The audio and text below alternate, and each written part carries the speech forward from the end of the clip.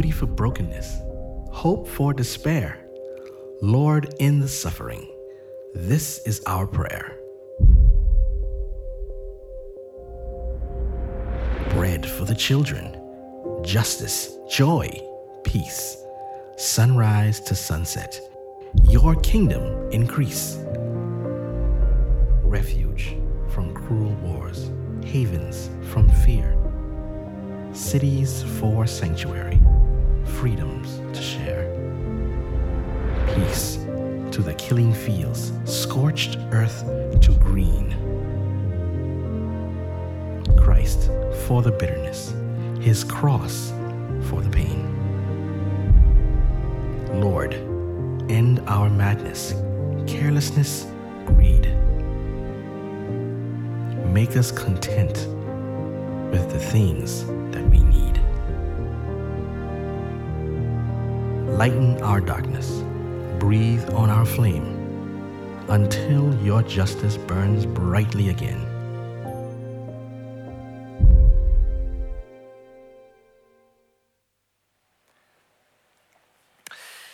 Light changes everything. This past week, I was trying to pray through and discern what God wanted me to share with you. And this is a pretty normal routine for me. I kind of get down on my knees and I'm like, Lord, what do you want me to say? And that's a normal routine for most pastors, because we know that you don't come to church to hear from us. We know that you don't want to hear what the pastor has to say. What you really want is you want to hear from God. And you want to hear what he has to say. So we have to go through this process of trying to discern what God is telling us to share with you, because that's what he's prepared for you to hear. And truthfully, I had been working on that question for several weeks. And as I tried to develop the main theme, because I felt early on, I was like, I think this is the direction that God wants me to go with it. But as I tried to develop that main theme over and over again, I kept hitting roadblock after roadblock. And I just didn't know where to go until Wednesday morning. At 4:30 in the morning, God wakes me up out of a sleep and he's like, I want you to pray. And I'm like, God, can we just do this just maybe like in an hour or two? It's just a bit early at 4:30. And I mean, I had been praying. It's not that I hadn't been praying. I'd been praying with the staff. I had been praying with my family, certainly praying on my own. And when God calls you to pray, even if it's at 4:30 in the morning, especially if it's at 4:30 in the morning, you pray. And so that's what I did. And between kind of dozing and praying, by 6:12 a.m., that's what the note on my phone said, 6:12 a.m., I finally had clarity on where God wanted me to go with this message. However, I was still short in illustration. And I didn't ask God for an illustration. And an illustration is great because it helps sell the message. You guys kind of can anchor what I'm trying to tell you with that story, and you're like, oh, I get it. I did not ask for that from God, but he was like, you know what, Joel, you need an illustration for your message. So at 8:40 that morning, I'm driving to work and I pull over at Costco and I'm filling up with gas. And my tank is just about full. Like the nozzle's just about to click off, and I hear this bonk, and I could have sworn I saw my vehicle shake a little bit. And I thought, well, that's really weird.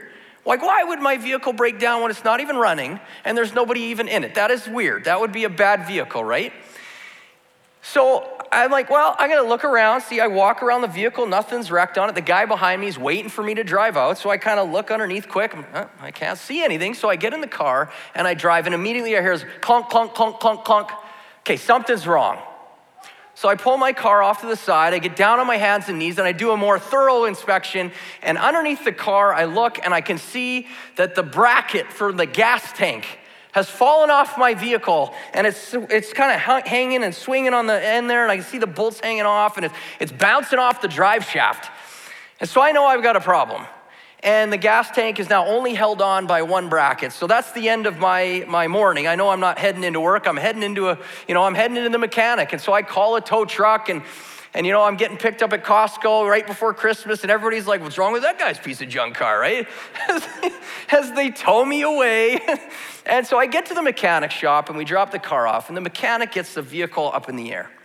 And he shines his light under the vehicle. And that changed everything. The light changed everything. I knew my car was broken. When I was on my hands and knees, I could see that the bracket was there, but I didn't realize how incredibly damaged the vehicle actually was. That bracket is attached to the frame of my vehicle. And when it broke off, it was so rusty, it took a chunk of the frame with it at the same time.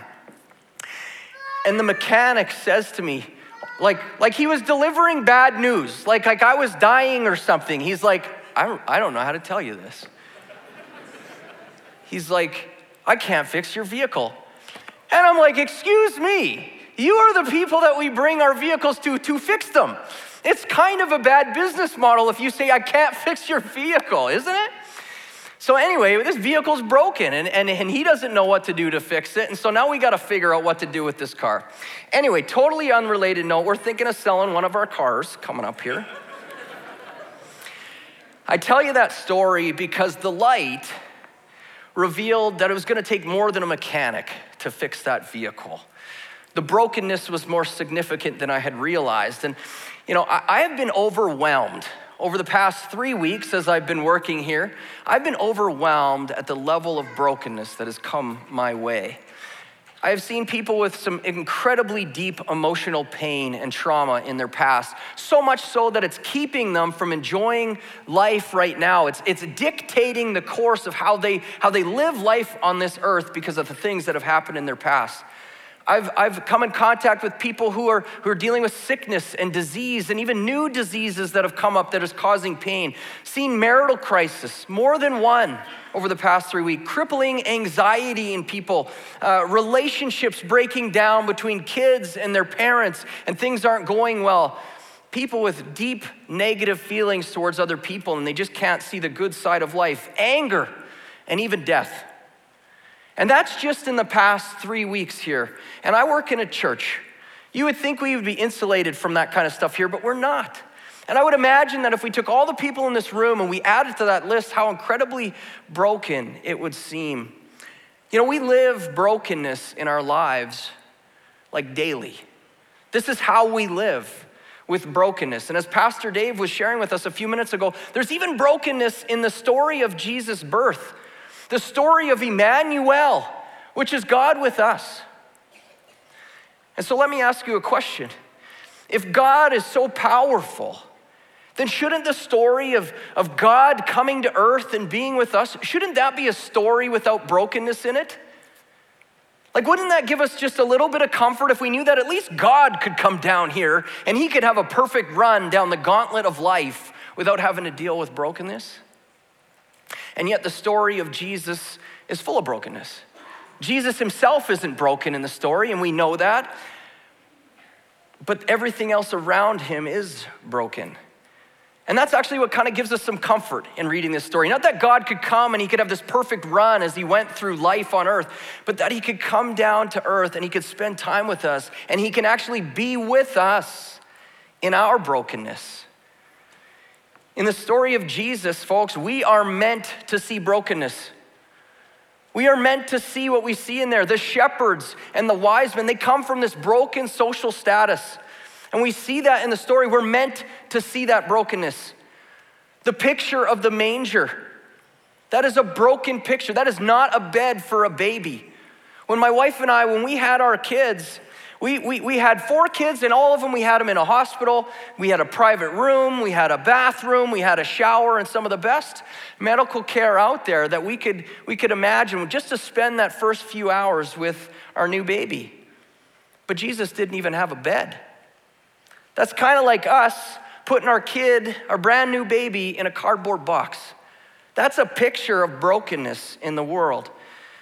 And the story of Jesus and Mary and Joseph reveals even more brokenness than that. Because Mary and Joseph, when Mary becomes pregnant, she is not married.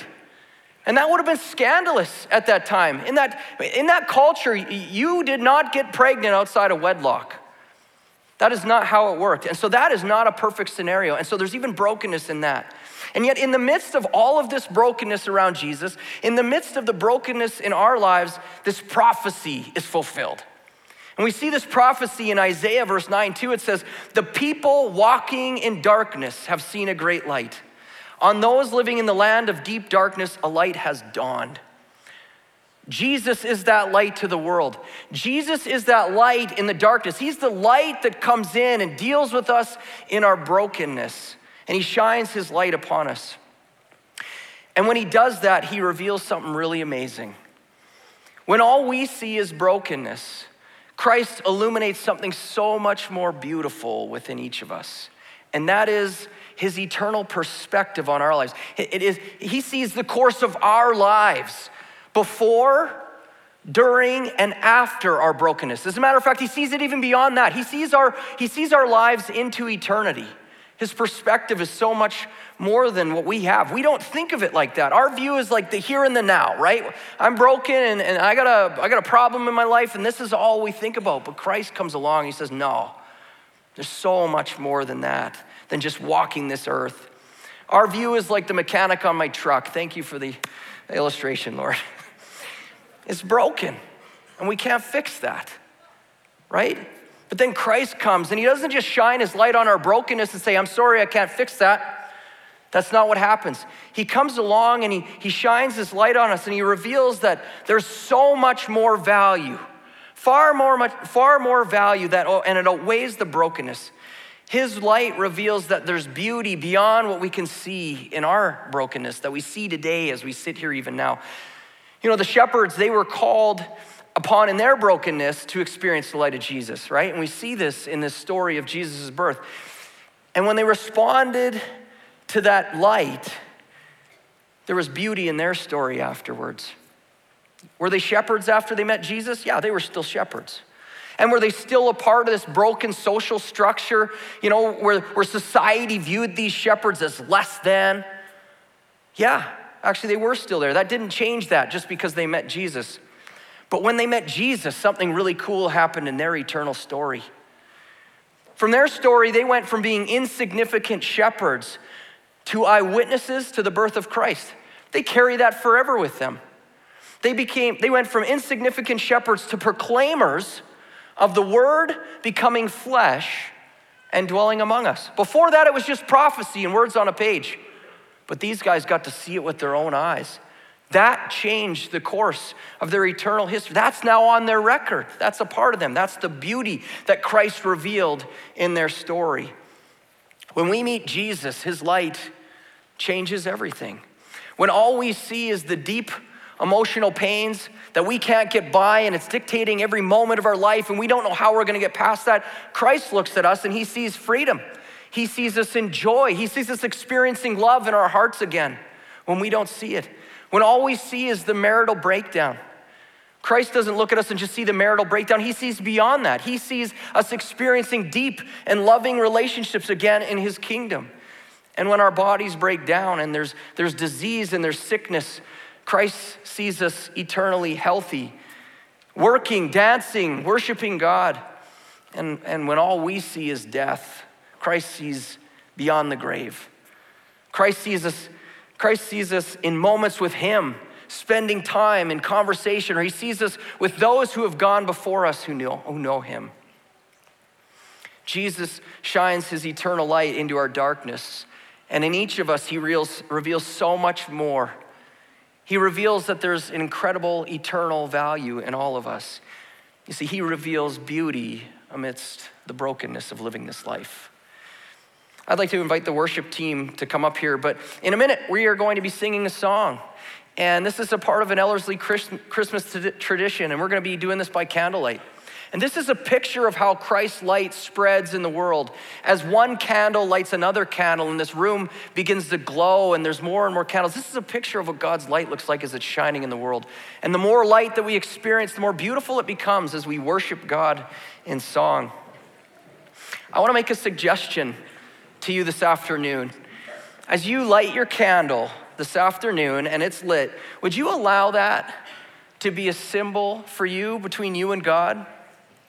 A symbol of his light shining upon you and exposing not just brokenness, but the beauty that actually is within you that you maybe don't even see right now. As that light is kind of cast on you, allow that to be God showing you that there's far more beauty than you even see. Beauty that he sees, but maybe you don't get right now. You have great value to God, more than you can see. So let's be like the shepherds. Let's be like the wise men. Let's Let's give ourselves to that light, because that light, when we submit to it, will change everything about us.